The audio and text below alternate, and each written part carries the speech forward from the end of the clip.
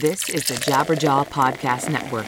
Visit jabberjawmedia.com for more shows like this one. Welcome to The Future of What? I'm your host, Portia Sabin, president of the independent record label Kill Rock Stars. Support for The Future of What comes from Merch Table. With over 15 years of experience in merchandising, screen printing, tour support, and online fulfillment, Merch Table partners with artists and labels looking to jumpstart their business. Visit merchtable.com to learn more and open a store today. Today, we're going to recap some of our favorite interviews from 2017 in no particular order. We've been lucky to talk to so many amazing people, and we're looking forward to doing a bunch more interviews in 2018. It's all coming up on The Future of What? Can I have a taste of your ice cream? Can I lick the crumbs from your table? Can I interfere in your crisis? No, mind your own business. No. Support for The Future of What comes from Sound Exchange. You're listening to The Future of What? I'm talking to Jack Stratton of Vulfpeck.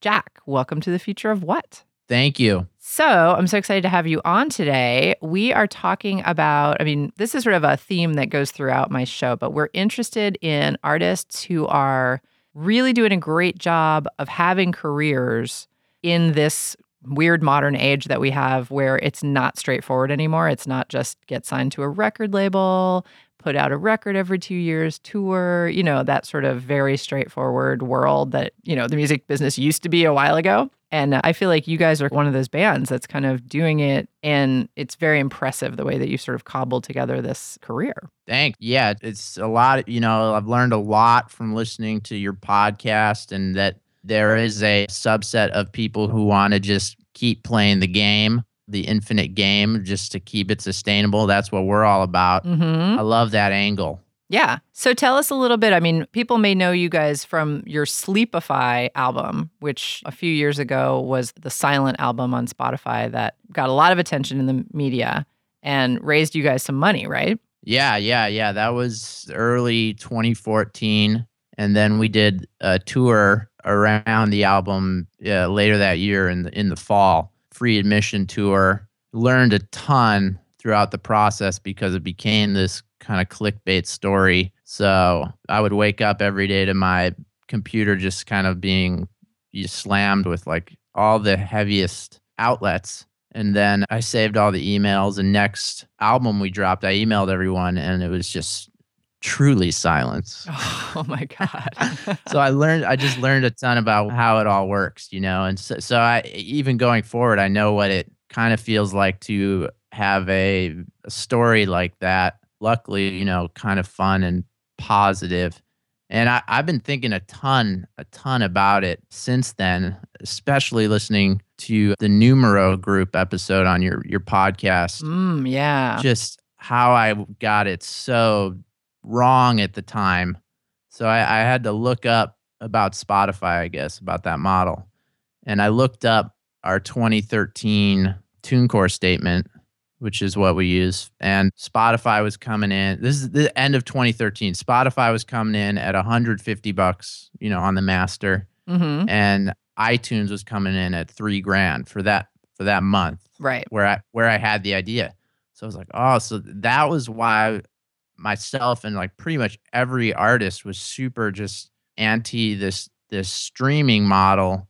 All my friends were on it. I was on it. So it's like a Wes Anderson movie. I think it's huge, but like no one's actually using it globally or something. So now it's like caught on, I guess even just this last year, maybe it's because we're growing, but it eclipsed iTunes. Oh yeah. Yeah. This last month I logged in. Like it's crazy now. Yeah. And it's so easy compared to the other things I do to, sell music like vinyl. The amount of time I spend on vinyl and amount of emails and whatnot around that versus Spotify, and I'm making more off Spotify. So it's crazy, and then the Numero Group episode, like just totally put it in this new perspective.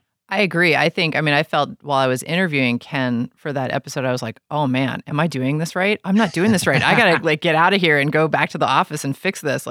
Yeah, no, he really lit a fire. I think a lot of people have responded to that too. But it's true. But I also think you're right for you, but you're also right for the industry, because the industry has changed in the last few years, just in the last couple of years. Spotify has just jumped forward and become something totally different than it was when we all first were being cautious, because we're all like, well, I don't know, it sounds really bad and my statements are tiny and that doesn't seem good, and why would I put all my eggs in this basket when iTunes is so much better? Right. Yeah, but I think it's definitely, we've seen this massive change. Spotify outstrips our iTunes by a lot monthly. Yeah. At the time, it was super confusing. And I would watch the Daniel Ek interviews on YouTube and just be like, God, this guy's lying to me. And now I watch him like, oh my God, he's a prophet.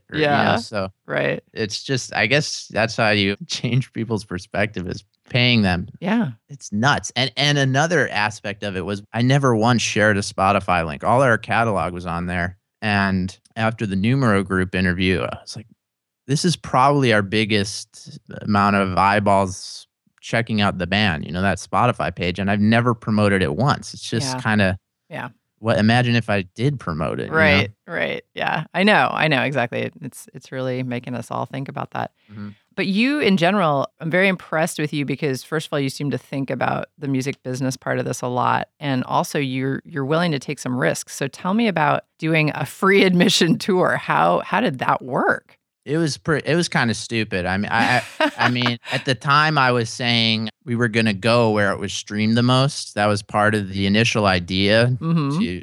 It's one of the aspects of why people would do it. And Spotify was promising their Insights platform like within a month or something, on the artist's website, which I think it just came out, and it is insanely cool, but it didn't come out at the time. So we just kind of picked based on Bandcamp sales, and we went around, and the actual mechanics I would just email a cool venue in the town with a few of the headlines, and they were stoked to do it. They either just charged us a couple $100 or let us do it for free because of the story. Wow. Yeah, and and then just like the emails, I would go back to them and ask for I had this crazy idea of what it cost to play a room. I'd be like $500, right?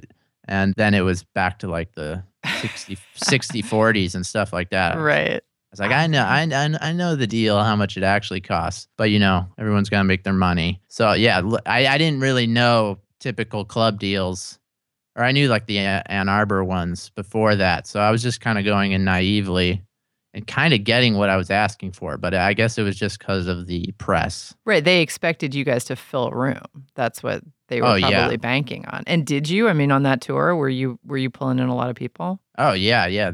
It was insane. Yeah. So yeah, they were making money. I mean, yeah, maybe it was a weeknight and they knew they could fill it. But yeah, those were all sold out, if you can call it that, if it's free. So another thing I think is really interesting about you guys is you're a minimalist funk band. I mean, that's how I've heard you described. Yeah. So you're not exactly like the typical sound right off the bat. You're not a rock band. You're not a sort of straight alternative indie rock thing, pop, whatever. So it's really fascinating that you've made so many interesting decisions about how to market yourselves and how to, move your career forward, because you're really not coming from a standard place. Like, if there's X number of fans for rock music and then there's X number of fans for minimalist funk, I'm guessing that's going to be a smaller number just in general. Right. Yeah, that label, there's a particular type of song we like to capture the spirit of, which were these Wardell Kazare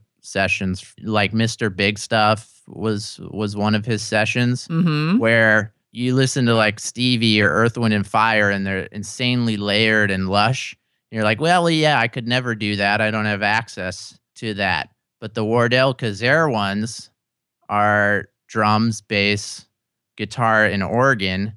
And it's like, there's nothing to hide behind there. You just listen to it. It's like, this is killing my mix. And it's just these four instruments. And it's the 70s. So then trying to also do that with just a few instruments and get a banging rhythm track without the crutch of layering, even though you couldn't really call it a crutch with like Stevie Wonder or something. It's not, but there's no X factor with the minimalist thing. So we've tried to do that a few times with a few songs, and then that started being like the first line in a sentence about the band Minimalist Funk, which is great, whatever. So as far as building the fan base off that, I like to think of it as anyone who would be into the documentaries that have come out about the rhythm sections. Mm-hmm. Like anyone who likes that on any level would probably be into our group, because it's very much about that style of making records, and even the marketing or business aspect is like albums, and the vinyl does well. So those documentaries it's just such a cool story, the rhythm section model. Mm-hmm. It sounds really fun as a musician because there's all this variety built in with the artist. You're not locked into a front man. Yeah, I love that. So you guys always have different vocalists playing with Right. you. And then what do you do on tour? You have a bunch of different vocalists who come on tour? Yeah. We have the main dude we featured, Antoine Stanley. He comes out to most of the shows now. And a guy in the rhythm section can sing really well, Theo Katzman, and he'll sing. And then another friend, Joey Dosick, this last tour, he opened the shows and then came on and kind of did a set of the stuff he's written for the band.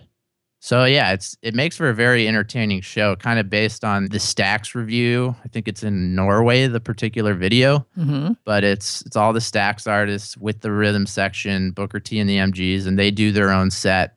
And it's just so entertaining because it's these 20-minute sets. If you don't like this one, you'll like the next one, So it's got this built-in arc to it. So we're gonna get more into that style of show. Yeah, I love that. And have you pursued getting different vocalists in different cities? Someone who lives in a certain city that you're going to? Not for the live show. We do it with like horn players. Mm. We'll bring out some local horn section or something. That's really fun. And in New York, it goes haywire in New York. The guest vocalists and stuff like that. Oh, yeah, definitely. I was lucky. I mean, now I know I was lucky. I didn't know at the time. I saw Amy Winehouse perform at Joe's Pub. It was her first U.S. show, and her backing band was the Dap Kings. Nice. Oh, my God. Yeah, that was an insane show. And I was just like, and she was petrified. She looked like she was going to cry the whole time, which was kind of upsetting. But the Dap Kings were like, I just focused on that. I was like, this is the real deal. Yeah, that when that came on the radio, that was huge for me. Just the Dap Kings and the drummer Homer, Mm-hmm. and kind of that synergy between Gabe Ross engineering and Mark Ronson's like hyping the song for radio. Mm-hmm. That's Yeah. a lot of what we try to do. Try to embody both of those people at once. That is really cool. So, okay, let's talk about Kickstarter, because you guys had a new album in 2016 and you funded it with Kickstarter. Oh yeah. And you made a lot of money. Yeah, it's funny because no one. We just I abandoned a traditional PR campaign just because we do all right. It's just kind of flew under the radar, So yeah, I love Kickstarter. I've been doing them since 2011, and that pledge interview on your podcast really got me thinking, though. Yeah, they're smart. I really think what they're doing is very smart. Very interesting. Yeah, and just trying to get the Bandcamp downloads through MailChimp is like a harrowing thing now. So the fact that it's all built in there with the SoundScan, yeah, that got me thinking. Kickstarter is awesome, though. The design of the site and how cheap it is to use, or their fees. Yeah. And we just did a Kickstarter ourselves to move some overstock that we had in our office. But it's, incredibly easy to use, incredibly easy and fun. Now they have Kickstarter Live, so you can do, Right. whatever little weird skit comes to mind. Or I know you guys did something. What did you do? It was like We did a telethon. a telethon, right? For the last, that last day on Facebook Live. And it was insanely effective. Like I couldn't even believe how fast the pledges were coming in. Oh, wow. Did you guys wear like turtleneck sweaters and totally look like it was the 70s? I want to ramp it up each year because it was so fun and so much more effective than doing a release show. Oh, wow. Where your potential reach is the amount of people in that room. Right. And this was so fun, and it was a great pitch to musicians in town to come and play on the telethon, because it's not a show. it's not a high pressure thing. So people were coming through. It was it was really fun and not nearly as stressful and way more effective, which which is a great recipe. I mean, I have to say, I am really impressed with you because I get emails. I got an email not that long ago from somebody who said they were a fan of the show, but they wish that I would tell the truth, which was if you make great music and you put it on the internet, then it blows up and there's a bidding war. Huh. I know. And I was like, did I get hit on the head and wake up in 1993? Like, what? What when was were the they last time trying there to was say? a bidding war? That really what you need to do in order to be a successful artist is just make great music and put it on the internet. And I'm excited to talk to you because, first of all, you sound like you've got a real grasp of the business part. And second of all, you're like super willing to try a whole bunch of stuff. And you're not like resting. You're not like, okay, I'm going to be at home for a while. And, when you guys over there who wrote about us when we did the Sleepify thing, when you want us again, you can call me. Doesn't sound like that's what you're doing. No, it's an e-hustle. You got to get your Gmail chops together. You got to be willing to make the cold FaceTime to, the head of. No, I'm just kidding. I've never cold FaceTimed anyone. But yeah, I mean, I wonder about it because I do deal with with Antoine or our bassist Joe Dart. I've done it. I literally just point the phone at them and go live at them doing something and it goes viral. So that level of talent, I kind of see what that person emailing you is saying, where you want to be dealing with just people you could point a phone at, and that's really all the work. Right. But well, don't we all? I mean, but the problem is if it was that easy, we would all be, millionaires. That would be not a problem. And my point is just, listen, the people who are making it using the internet are people who are hustling. Like they're working really hard. These YouTube sensations, they're not somebody who put one video on YouTube once and sat back and waited. They're people who put videos on YouTube every day for like 6 years. Yeah. They're working.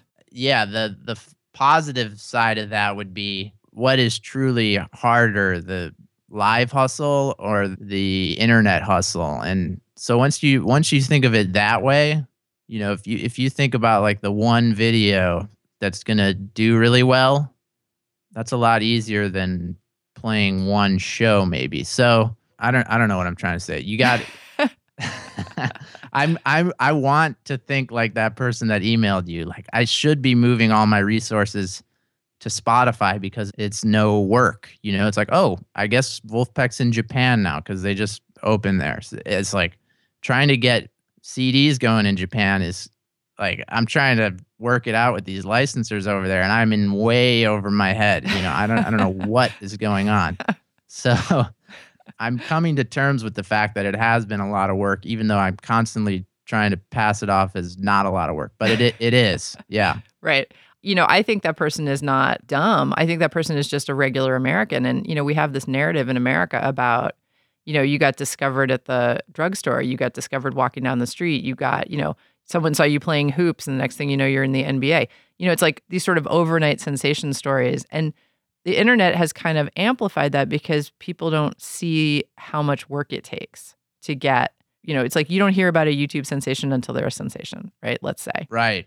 So you missed the 468 videos that they just put out, Yeah. before everybody noticed them and they had 1 million fans or whatever. So it's like there is always so much hard work. So it's like I'm just appreciating you guys because you seem to be not only putting in the hard work, but like being super creative about it and taking advantage of all these services that have popped up. I mean, you just made $100,000 on Kickstarter fully under the radar. Like, who knew about that? I know it feels really cool and it's really fun. And like you're saying, it's been to the prediction incremental over the last 5 years. And that makes me feel safe. And I wouldn't want to skyrocket. Jack Conte from Patreon talks about that in an interview where it's really dangerous to do that. And in fact, I can almost tell where we'll be January 1st of next year, and then even the next year potentially, and then people like perceive us as a band kind of, in 2 years. But to try to overnight sensation it at any point would be a bad idea. I don't even know if it really happens to like DIY artists. Yeah, the crazy spike ones usually have like an international team around it. I'm just thinking of, unless it's like famous for being really bad or there's some viral element, you know? Right. Unless it's Kardashian style. Right. Yeah. Famous for being famous. Right. But although, hey, I'm not going to knock them because I've heard they work really hard too. So I don't know.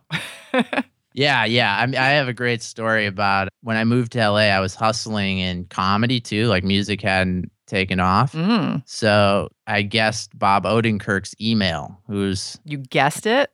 Yeah. He's like George Martin for people who don't know, he wrote Living in a Van Down by the River and discovered Tim and Eric. He's known as like this gatekeeper champion of good comedy. So I sent him 3 of my videos, and then he replies back really funny, like 1-sentence email. I'm like, oh my God. So then I wait. I'm like, I'm not going to reply. This is like a weird minimalist interaction. Then 3 months later, he goes, again, really funny. Just on the same thread. So I'm like, okay, I'm going to email him. So I like wait a month and I'm like, I want to pitch you something. And then he never got back to me because I, Better Call Saul and all that. Oh yeah. But I'm just cruising. I'm like, got Bob Odenkirk. And then like 2 weeks ago, the thread opens up and this guy goes, oh, by the way, I just found Vulfpeck and I'm not Bob Odenkirk. Sorry, I lied to you. Oh my God. So I was going like 3-4 years just riding this insane confidence that was just not there. So it's really fascinating. Like it was you couldn't pay for that. You couldn't take a pill to give you that confidence. Right. I wish we could all just simulate that somehow. Yeah, that's amazing. But that's that e-hustle. You got to be guessing emails. Yep. Oh yeah. Incredible. Well, Jack Stratton of Vulfpeck, I got to tell you, I'm really looking forward to the next thing that you guys do. I can't wait to see what it is. So thanks so much for being with us today on The Future of What. Thank you. I love the podcast. Thank you. Oh my gosh, that makes us really happy. It's noon in the belly of June. It's wager with bodies, the night's coming soon. Come like a lover to me. Slay in the dark, meet the birds and the bees.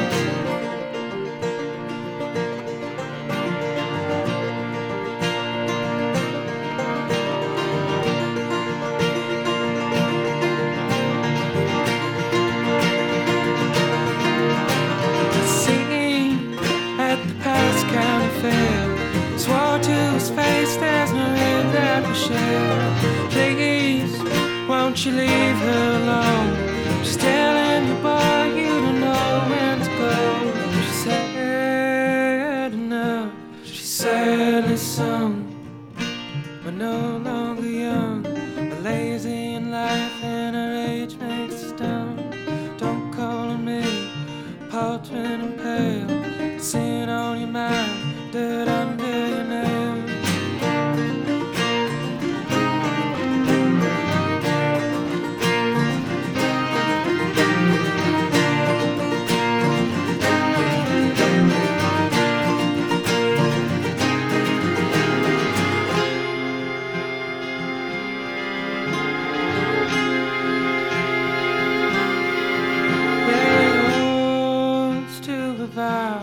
Just because the meant in love never was.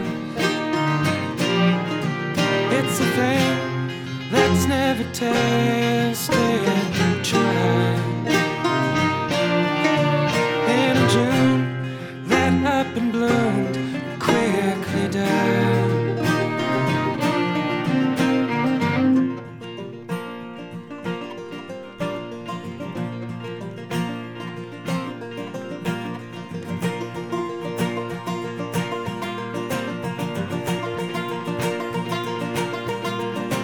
It's noon in the belly of June. It's wager with bodies, the night's coming soon.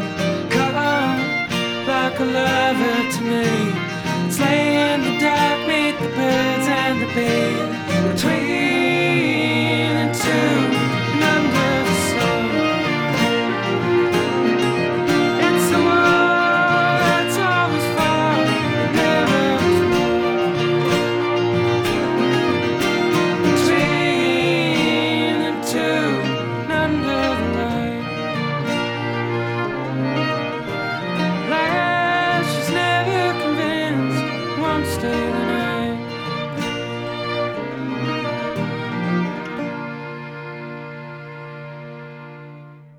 That was Belly of June by Horsefeathers. If you're enjoying this program, please subscribe to our show on your favorite podcast platform and leave us a review. To find out what's coming up next, follow us on Twitter at KRSFOW. If you're like us, you love a good newsletter. As an artist, it's a great way to get in touch with your fans, bring them behind the scenes, and offer exclusive opportunities. Share your tips for creating a great newsletter by tweeting us at KRSFOW and subscribe to our newsletter. You're listening to The Future of What? I'm talking to Greg Kot and Jim DeRogatis of Sound Opinions. Guys, welcome to The Future of What? Thank you. Happy to be here. Pleasure to be here. Yay. So, I don't know how familiar you are with my program, but I started this podcast a couple of years ago because I was tired of the horrible stereotypes about the music business, just, people getting into the music business just to steal money from artists, basically. So, No, does that really exist? So I was like, I work with thousands of people in this business whose whole job is just to create and sustain careers for artists, help artists become career musicians. And, I would say that music critics are very important in that ecosystem. And so this week we're doing an episode talking to music critics about what they do and why they do it and how they're relevant these days, which, is probably a topic for hours of debate. How long is the podcast? Exactly. So tell me, you guys have been doing this for a long time, like a consistently long time. You guys have been in rock criticism. You've been, crazy music fans, just like the rest of us. How do you feel about the state of music criticism just right now in 2017? Well, it's changed a lot, hasn't it? I remember, as a kid growing up, there was probably a dozen critics that were kind of national names, and you read them pretty religiously, or at least I did, if you were interested in that sort of thing. If you're interested in music, if you're interested in writing, chances are you read Chris Gow and Greil Marcus and Dave Marsh and Ellen Willis, who was a big favorite of mine. I grew up reading Lynn Van Maitre, who was one of the pioneering first female critics, in America. She was the first music critic at the Chicago Tribune, a job that she held down until the late 80s, from the late 60s to the late 80s, and then I took over. So now you name a band, and there's probably a critic to go with it now.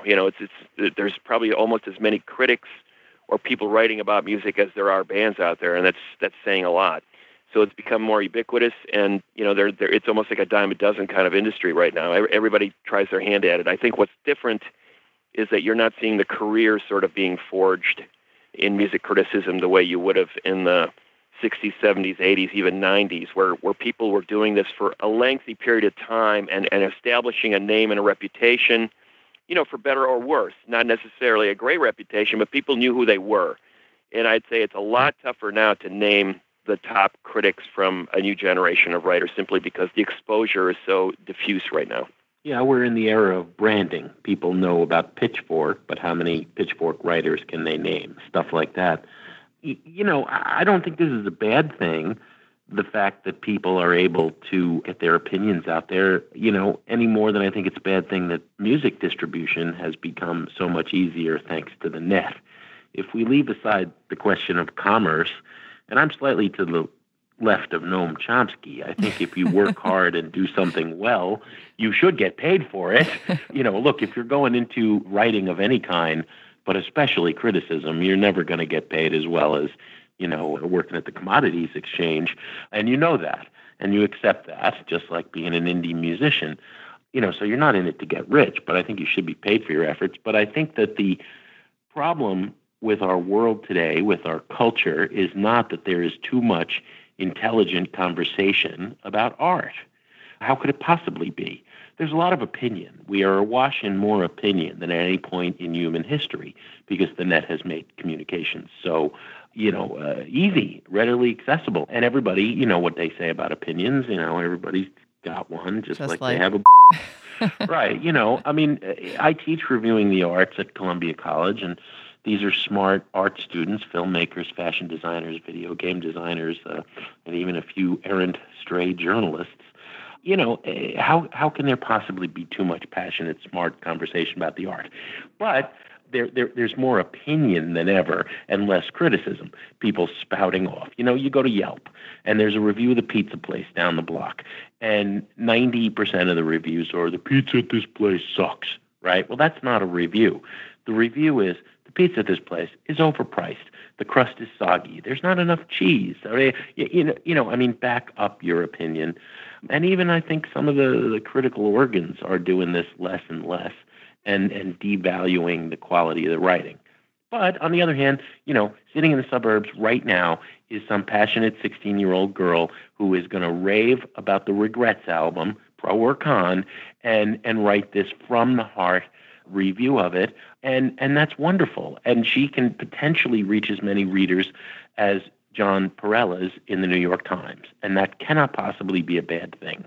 It's so, I have so many directions I want to go in this with you guys. I feel like, you mentioned Pitchfork, and Pitchfork is fascinating because really there was a time when a good review in Pitchfork by whomever, question mark writer, if you got a 9.0 in Pitchfork, you were going to sell some records. And the funny part on my end is that that's not actually the case anymore. That seems to have diffused. That's not as strong a factor in album sales. And that could, of course, be because of streaming, because of, whatever technological advances or just the culture. But you're right that it wasn't so important who was writing. What do you think about, publishing is arguably one of two other industries, the three top industries that bit it when the internet happened, publishing and porn just lost all their... Yeah, nobody pays for any of that. Nobody pays for any of that anymore.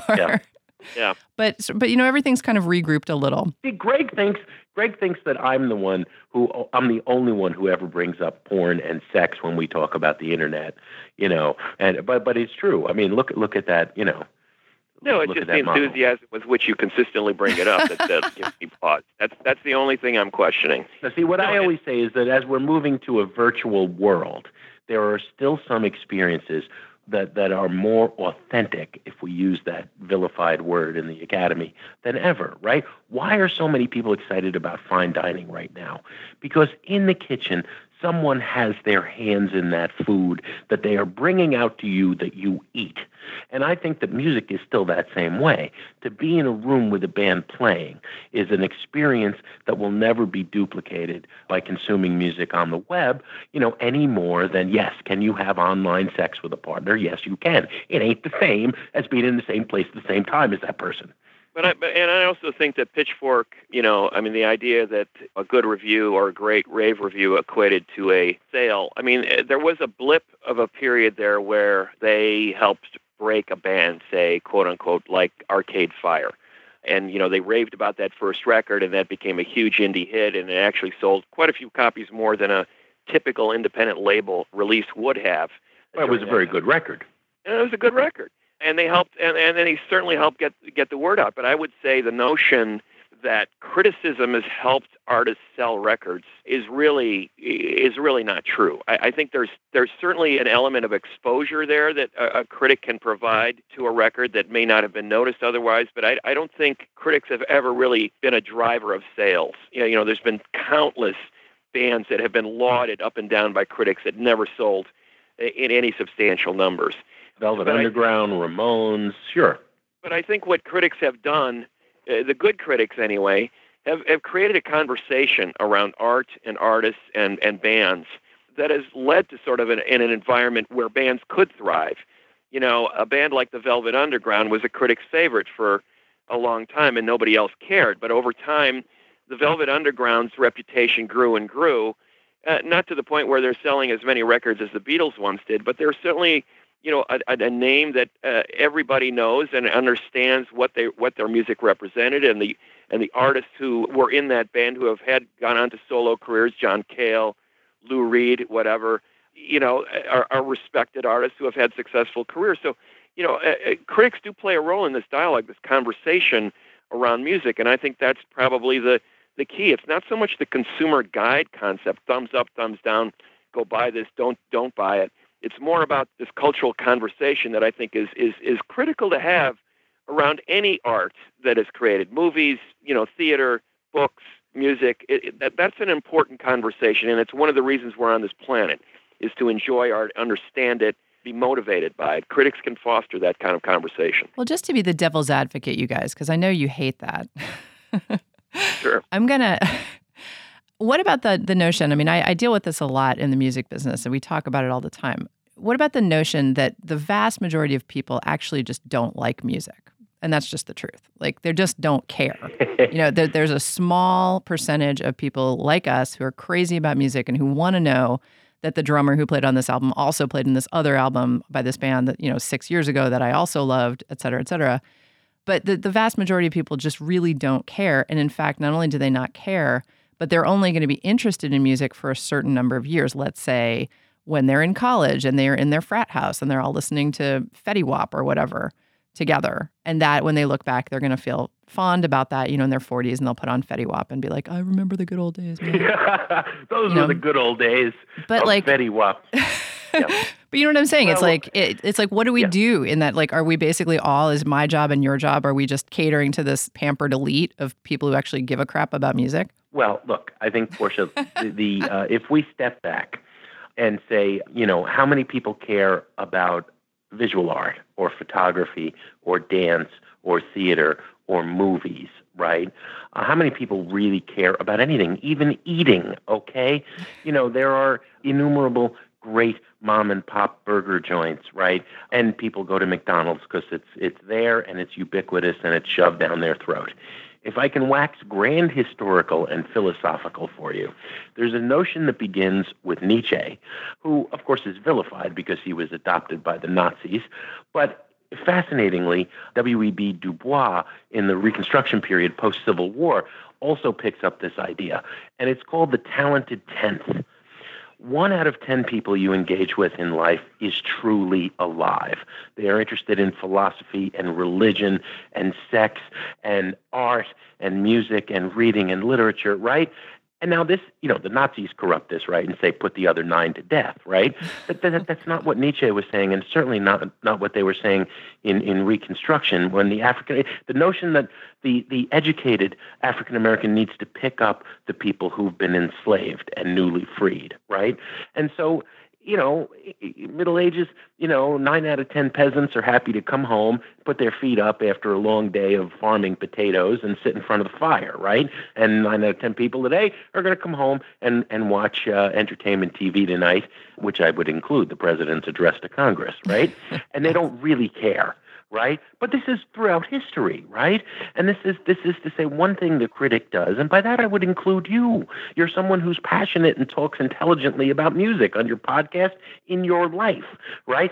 One of the things that we do as fans, lovers of art, as critics, all of those I think are synonymous, is say to people, your life will be better if you listen to Savages. Listen to it now, right? And that's what we're doing. And I don't. That makes it sound more noble than it is. Putting a buy it, try it, or trash it on a record. As we do on the show, or a 9.6 on the scale, or whatever the freak pitchfork wants to do. But I mean, that's essentially what we're doing. Life is worth living because of these things, and that's true of I think whatever art form you're critiquing. Well, I agree with you because this is my job, and because I do believe, that when we put out a record that I think is wonderful art, that even if only 1,000 people also love it, that it was worth it. Those are the 1,000 people you'd want to be marooned on a desert island with. Exactly. And so... even if they bought it and hated it, because at least they bought it and thought about it. Right. Exactly. And that's... the critic's not trying to change someone's taste. The critic is trying to get them to examine the world the way they see it. And then I want to consider the world the way they see it, vice versa. It's a conversation. Greg used that word. Obviously, we've devoted our lives. I mean, he's always wrong. My opinion is better. He will say the same about me, okay? But really, what we've based the whole Sound Opinions notion on and our lives on is talking about the music. I want to know how he hears something. He wants to know how I do. And that's the best way to appreciate art. Without the appreciator of art, right? So a musician makes some masterpiece, a brilliant painting, a wonderful novel, or, the album that will blow us all away. If nobody's heard it, it's only half the act completed. Right. Yeah, I mean, that's the key thing. A great piece of music needs a great listener. And I've heard that from musicians. I mean, they kind of acknowledge that it's not just about what's being created, but it's being able to create something and know that somebody out there is going to get it, or at least understand it, or engage with it on a level as impassioned and enlightened as they hopefully went into making it. So it takes two, and listener and creator. I think where things get mucked up is the person in the middle, the middleman who wants to control the way that music is accessed, the way it's heard, the way it's even made sometimes. But the beauty of the internet is that it has enabled this incredible transaction to take place directly from the artist to the listener. And I don't look down on people who are just casual listeners. I think that's what you were sort of getting at, Portia, is a little bit that there's some people for whom music is just sort of around. But I think if you took music out of everyone's life, they would notice it and they would miss it. And they may not necessarily be as engaged as the most passionate listeners, but it is a part of their life. And I'm fascinated by the way they engage with music at all levels. There's a way a 6-year-old engages with music that's fascinating, and there's a way a 40-year-old person who has sort of lost touch with, the music of their youth and has not heard a piece of new music in 15 years engages with it. And then there's that 19-year-old kid in their dorm room who's downloading or streaming every new band that comes down the pike and can name drop all day long. And Portia, this is a great conversation because it just opens up so many rabbit holes that you could climb down and spend 3 hours talking about. But this whole notion of the hot take has been really a big part of it. And I think one of the reasons that criticism has sort of been devalued is that we're living in a hot take culture. Like if you don't have something instant to say about something that's just come out or just gone public, then your opinion isn't valid anymore. And a lot of times those hot take criticisms are incredibly shallow and incredibly facile, and it's not leading to any kind of constructive dialogue anymore. I think one of the beauties of great criticism, again, I go back to this idea of a really elevated conversation about something that's really important to us as human beings. And the hot take just completely pulls the rug out from under that and turns it into this very shallow kind of surface conversation that ends up with just a bunch of people yelling at each other. Yeah. All we have to do to that is just turn on any media source at all.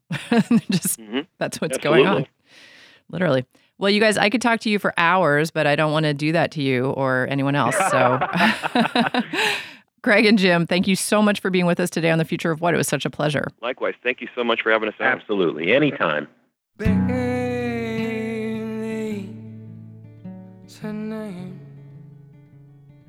and there's a price she takes, blurring lines, but she ruthlessly made the scale.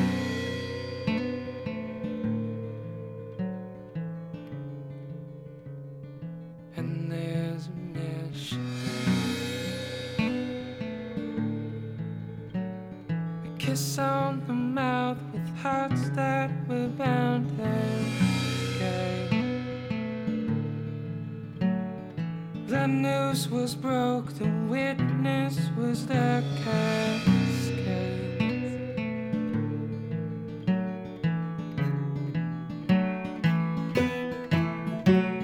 And do you remember me?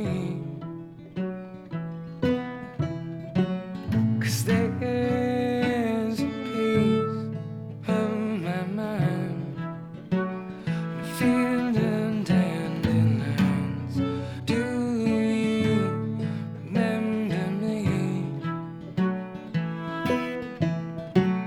'Cause there's a tale, it's made of rain and hair.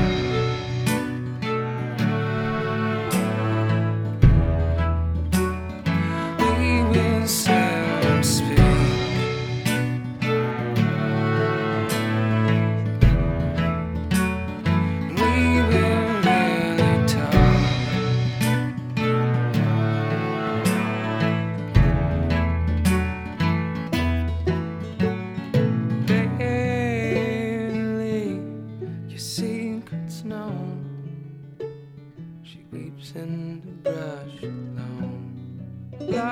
house went to despair. I love when her room was bare. A kiss on the mouth with hearts that were bound and gagged.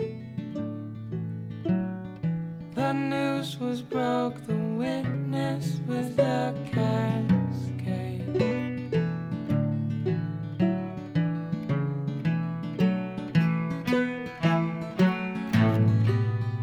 Kiss, touch, bodies cold. Harshness to will and brains, to him the cold heart pain. She came to mend in rains.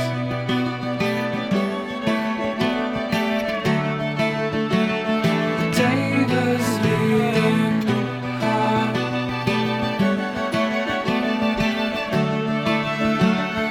We were very tall.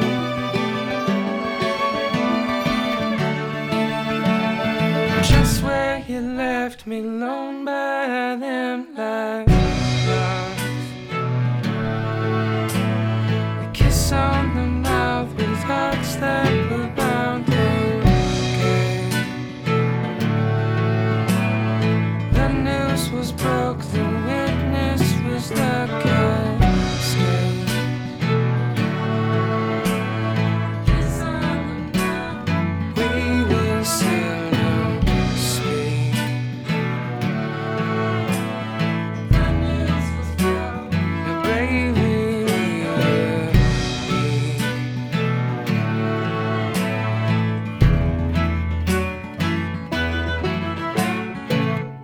That was Cascades by Horse Feathers. You're listening to The Future of What. If you're enjoying this program, like us on Facebook and become a subscriber wherever you get your podcasts. Support for The Future of What comes from Merch Table. Kill Rock Stars has partnered with Merch Table for almost 6 years now, and they've come through for us in a lot of ways. Like when the comedian Kurt Braunohler wanted a face towel with his face on it, Merch Table found a way to make this, and it's been one of our most popular items in our mail order store. KRS loves Merch Table. You're listening to The Future of What. I'm talking to Greg Saunier of Deerhoof. Greg, welcome to The Future of What? Thanks, Portia. Why is it called that? Why is it called The Future of What?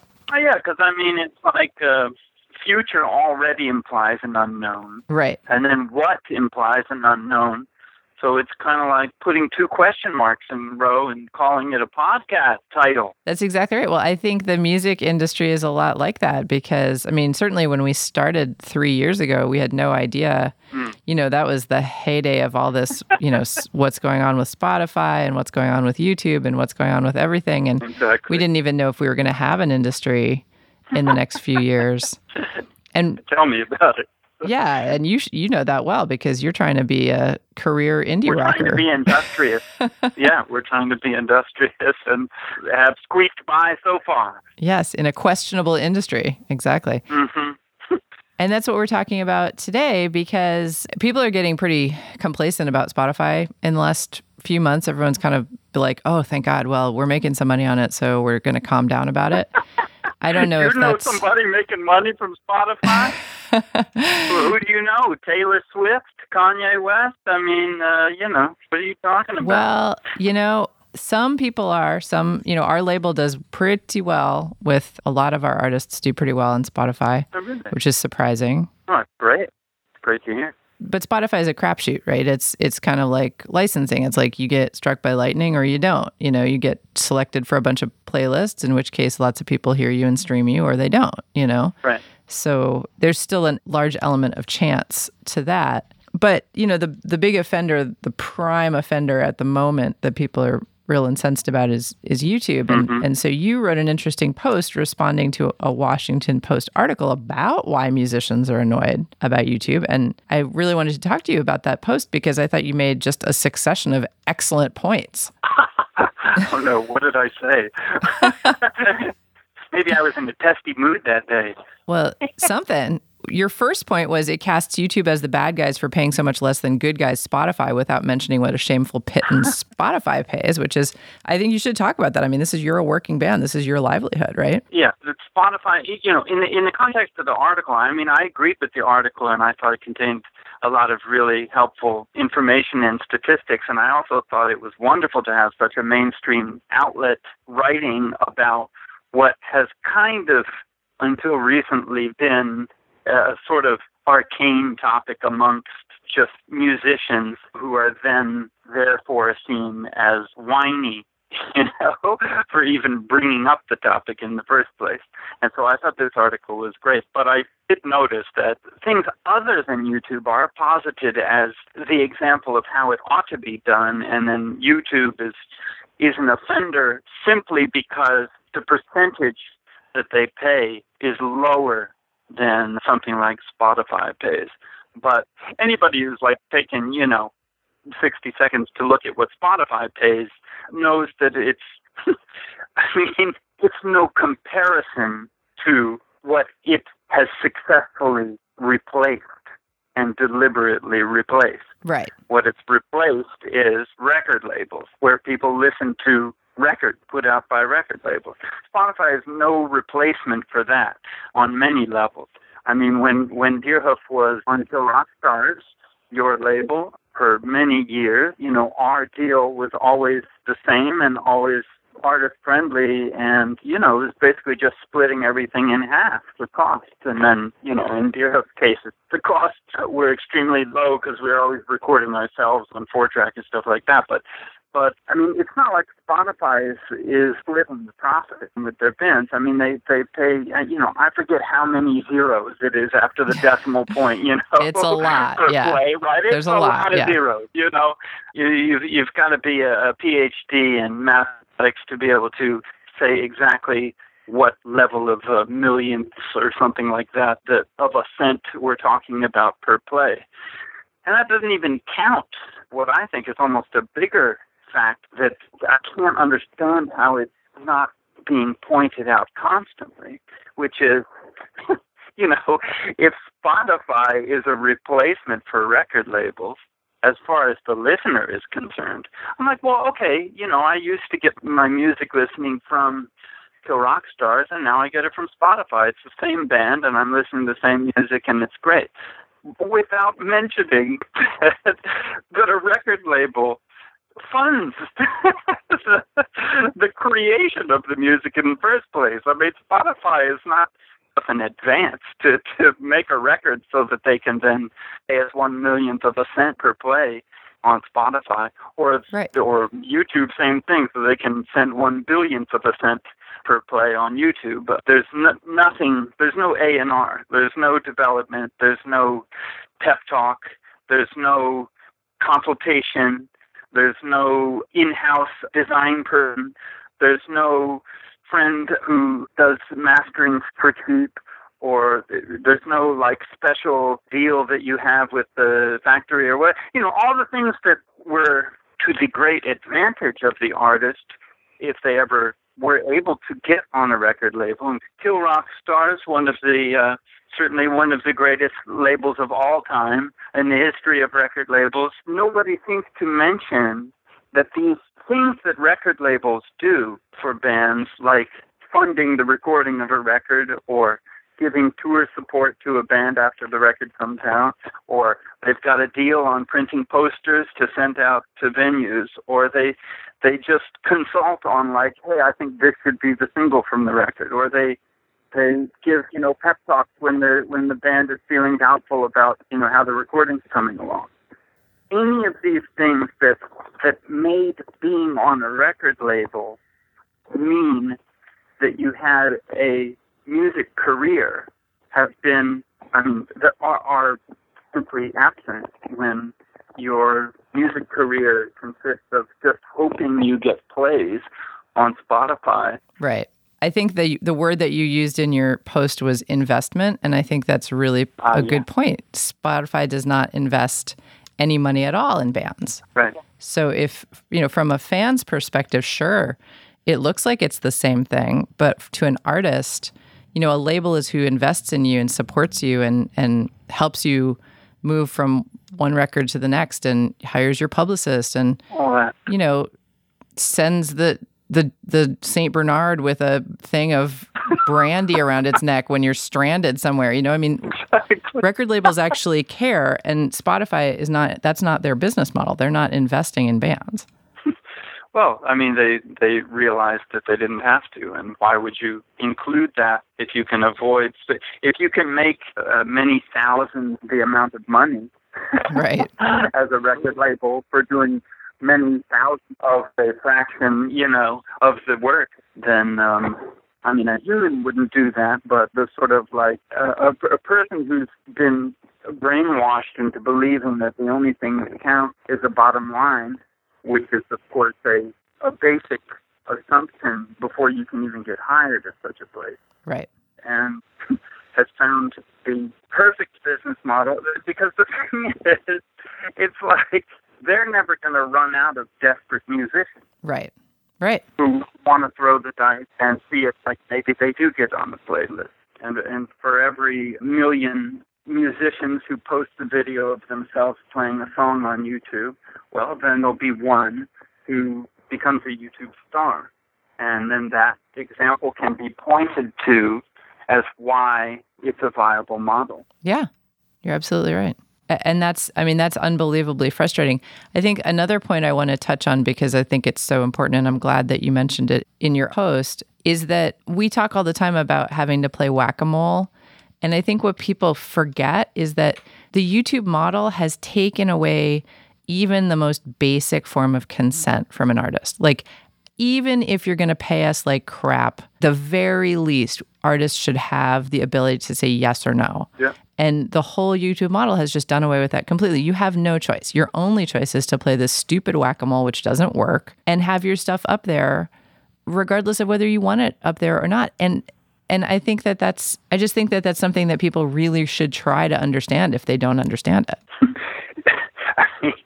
I've got some bad news for you, because just last night I was on YouTube and for some reason was looking at the Deerhoof channel on YouTube. I can't remember why I was there, but I know what it was. It was this morning. It was International Cat Day, and since Deerhoof has several songs about cats, I was like, I should post some for cat songs. And of course I went, I was just like, okay, well, let me check YouTube and see if there's any versions of us, playing this song, in some dingy club somewhere.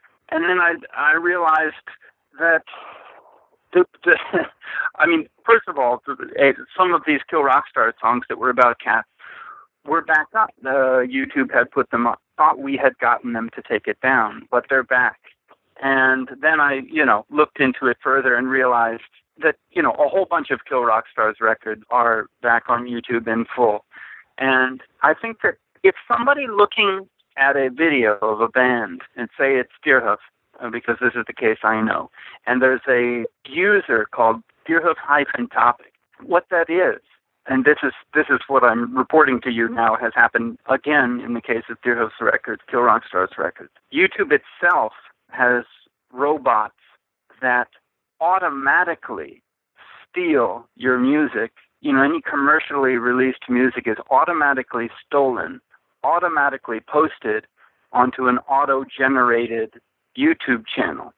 And then that video of that song is now available for free, competing against your version that you're trying to sell. Right. Now I don't know what kind of customer would prefer to buy a version than a free version, but it would have to be somebody who already understands the whole story that I just explained, right, and feels morally compelled to contribute to the idea that the band might be able to survive as musicians rather than just have their work digitized for free. What I think the music listener doesn't always understand, and I think that the Washington Post article only went part of the way to help clarify, is that there's an image of anyone like you or me who's raising the question of whether musicians have any rights in this era might feel that we're attempting to revive the Napster argument in which the successful musician, the prime example of which is Lars Ulrich, is starting a fight with his own fans. So it's the music listener versus the musician. And the reason that I think that that's a myth and that image of what the conflict is here is so inaccurate is because as long as it appears that the fans are fighting with the musicians and that the musicians are whining about the fans, then the actual beneficiary gets to laugh all the way to the bank.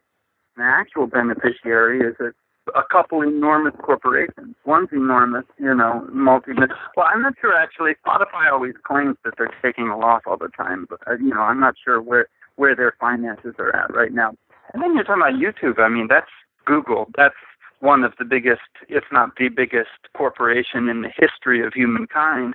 We're talking a company that makes hundreds of billions of dollars every year from ads, and they're the ones who benefit if, the fight should be between musicians and music fans versus complete corporate takeover of the existence of music in this world. I mean, to the point where it's not just, bands in 2017 that are, struggling to try and get a few plays on YouTube and get a few cents out of it. I mean, we're talking about the wholesale digitization of anything Google can locate that any human has ever created in past, present, or future. I mean, it's obviously not just music, it's the written word, it's visual art, they want to have a free library of everything and pay nobody anything.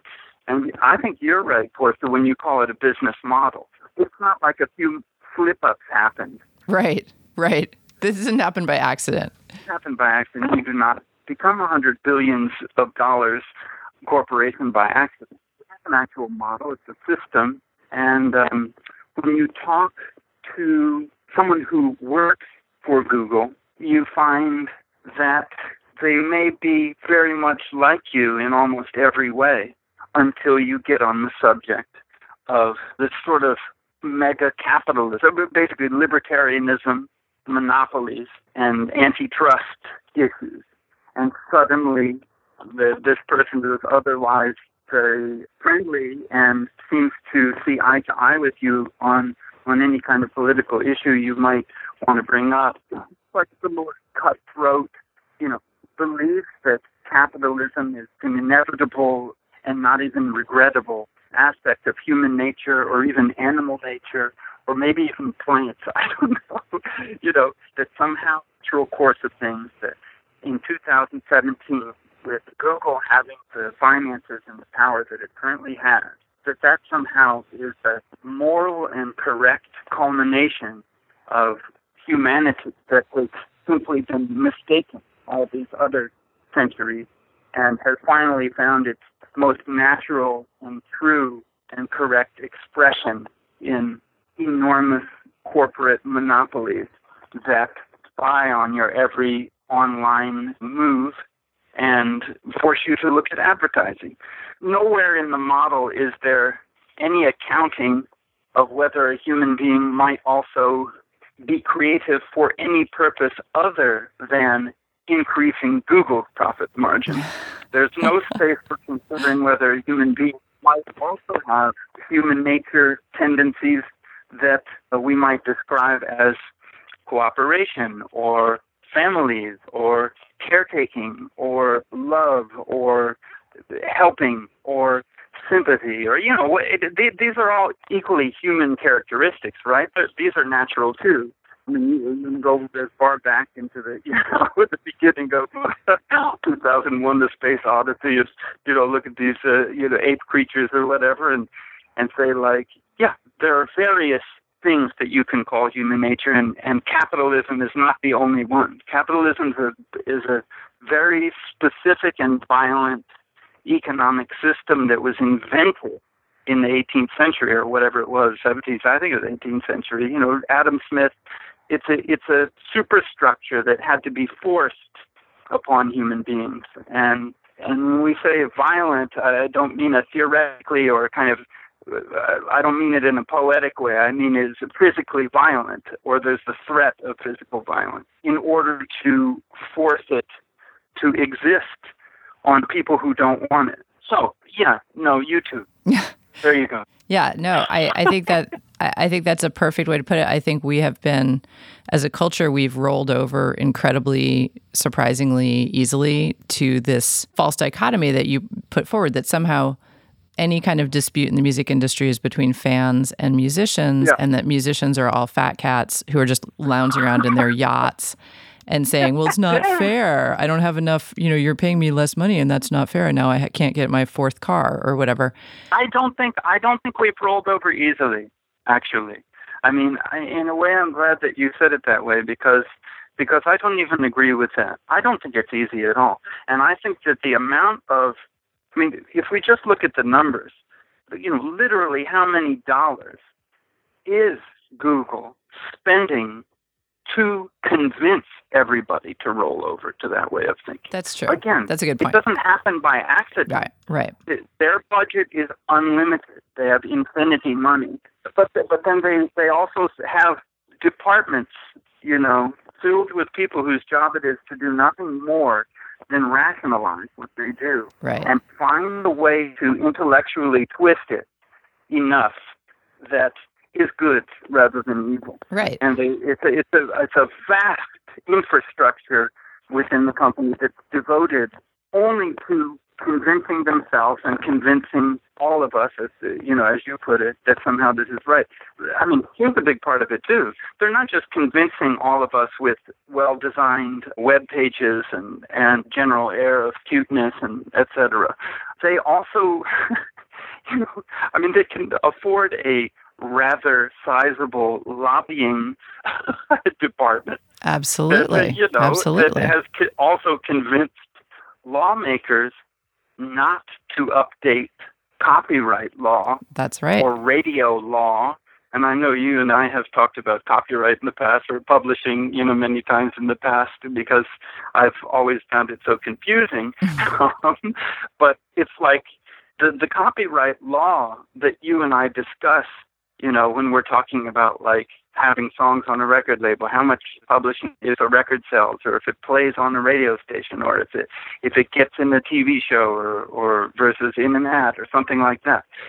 And the laws about copyrights in radio play are woefully out of date and have not been updated to account for the completely different system that's now in use for recorded music plays, which is obviously online, digital. So I'm saying that there's a well-paid lobbying force that is hired to prevent any changes to copyright law so that the obscene level of profit, not just profit, but increase in profit every year, can be continued. Absolutely.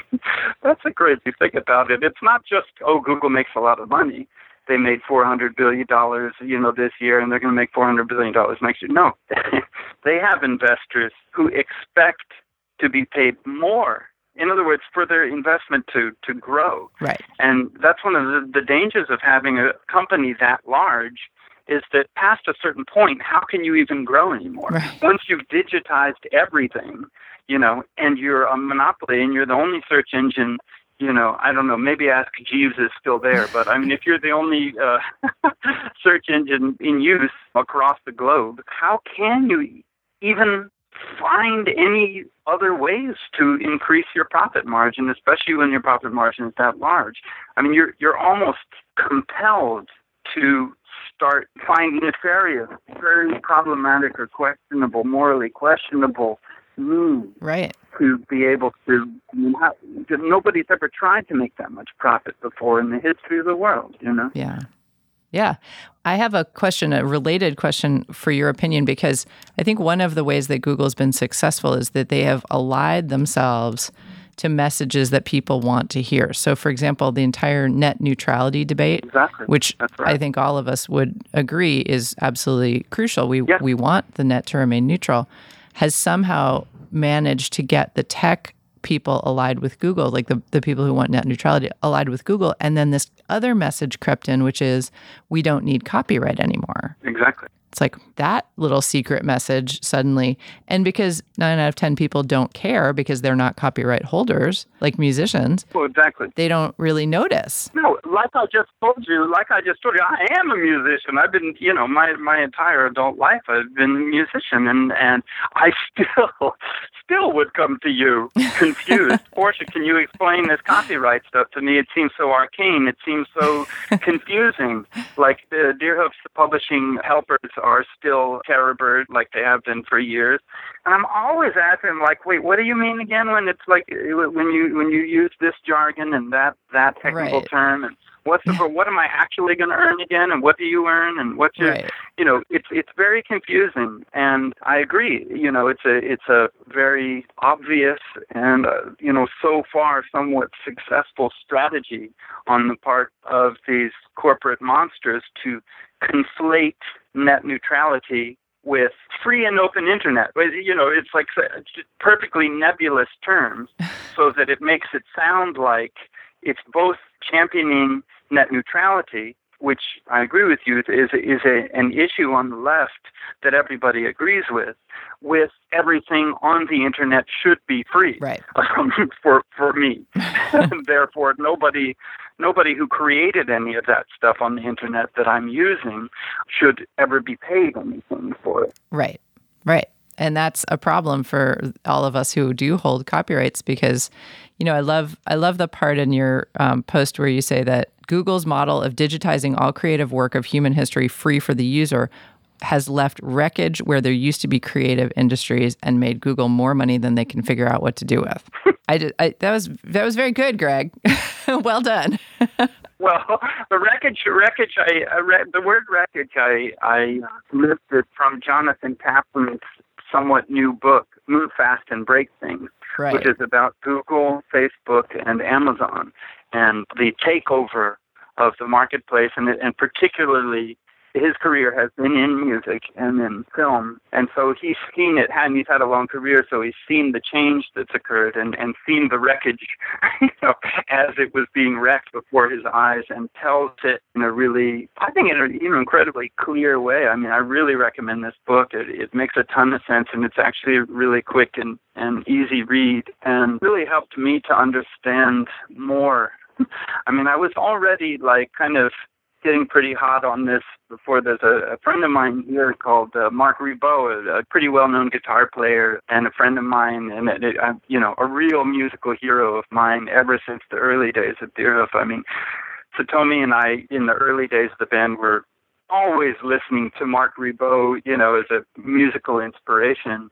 And, your podcast listeners might know him for a lot of the sessions that he's played. Like he plays on a lot of Tom Waits records. Oh, yeah. I think he played a lot of the guitar in The Departed soundtrack, et cetera, et cetera. I mean, some bazillions of things. He was somebody who was first, bringing up this topic to me about, maybe 4 or 5 years ago, attempting to stage demonstrations and do benefit concerts. I mean, it was all pretty small. But even that, it was kind of amazing how even just a few musicians pointing out the obvious that a company such as Google has managed to obscure for the rest of us puts them in such a panic that they bend pretty quickly, and it's really rather surprising. And one of the things that Mark pointed out to me, or demonstrated to me, like when we would get into conversations with other people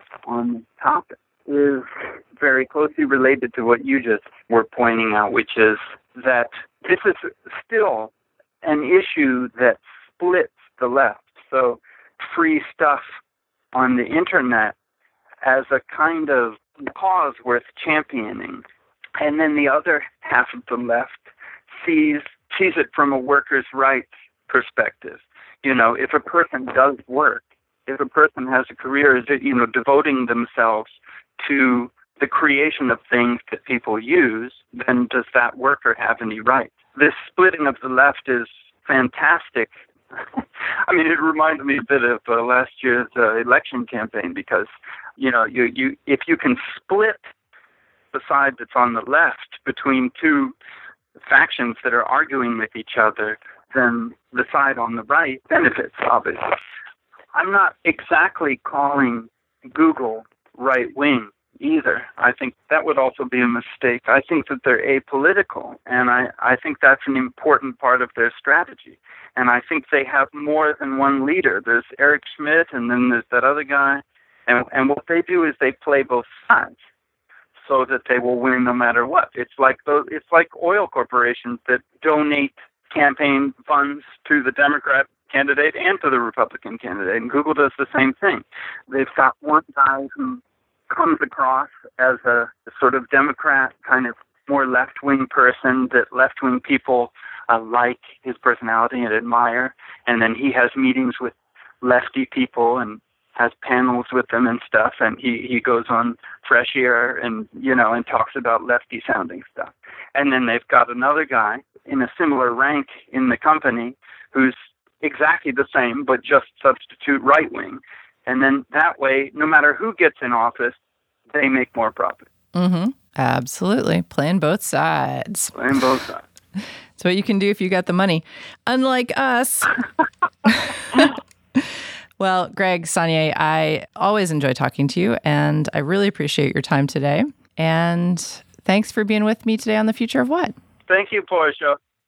And that's our show. The music we played today was used by permission. You heard Horse Feathers, and of course, our theme song, Mind Your Own Business by the Delta 5. Subscribe to our podcast and leave us a review. For more info on our shows, check out our website at killrockstars.com/thefutureofwhat and sign up for our newsletter. Our program was engineered by Brent Asbury at Beta Petrol and is produced by Will Watts and Anna McLean. I'm Portia Sabin, president of Kill Rock Stars. Happy New Year. Can I have a taste of your ice cream? Can I lick the crumbs from your table?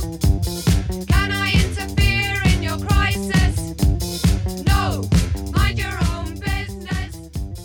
No, mind your own business. This is the Jabberjaw Podcast Network.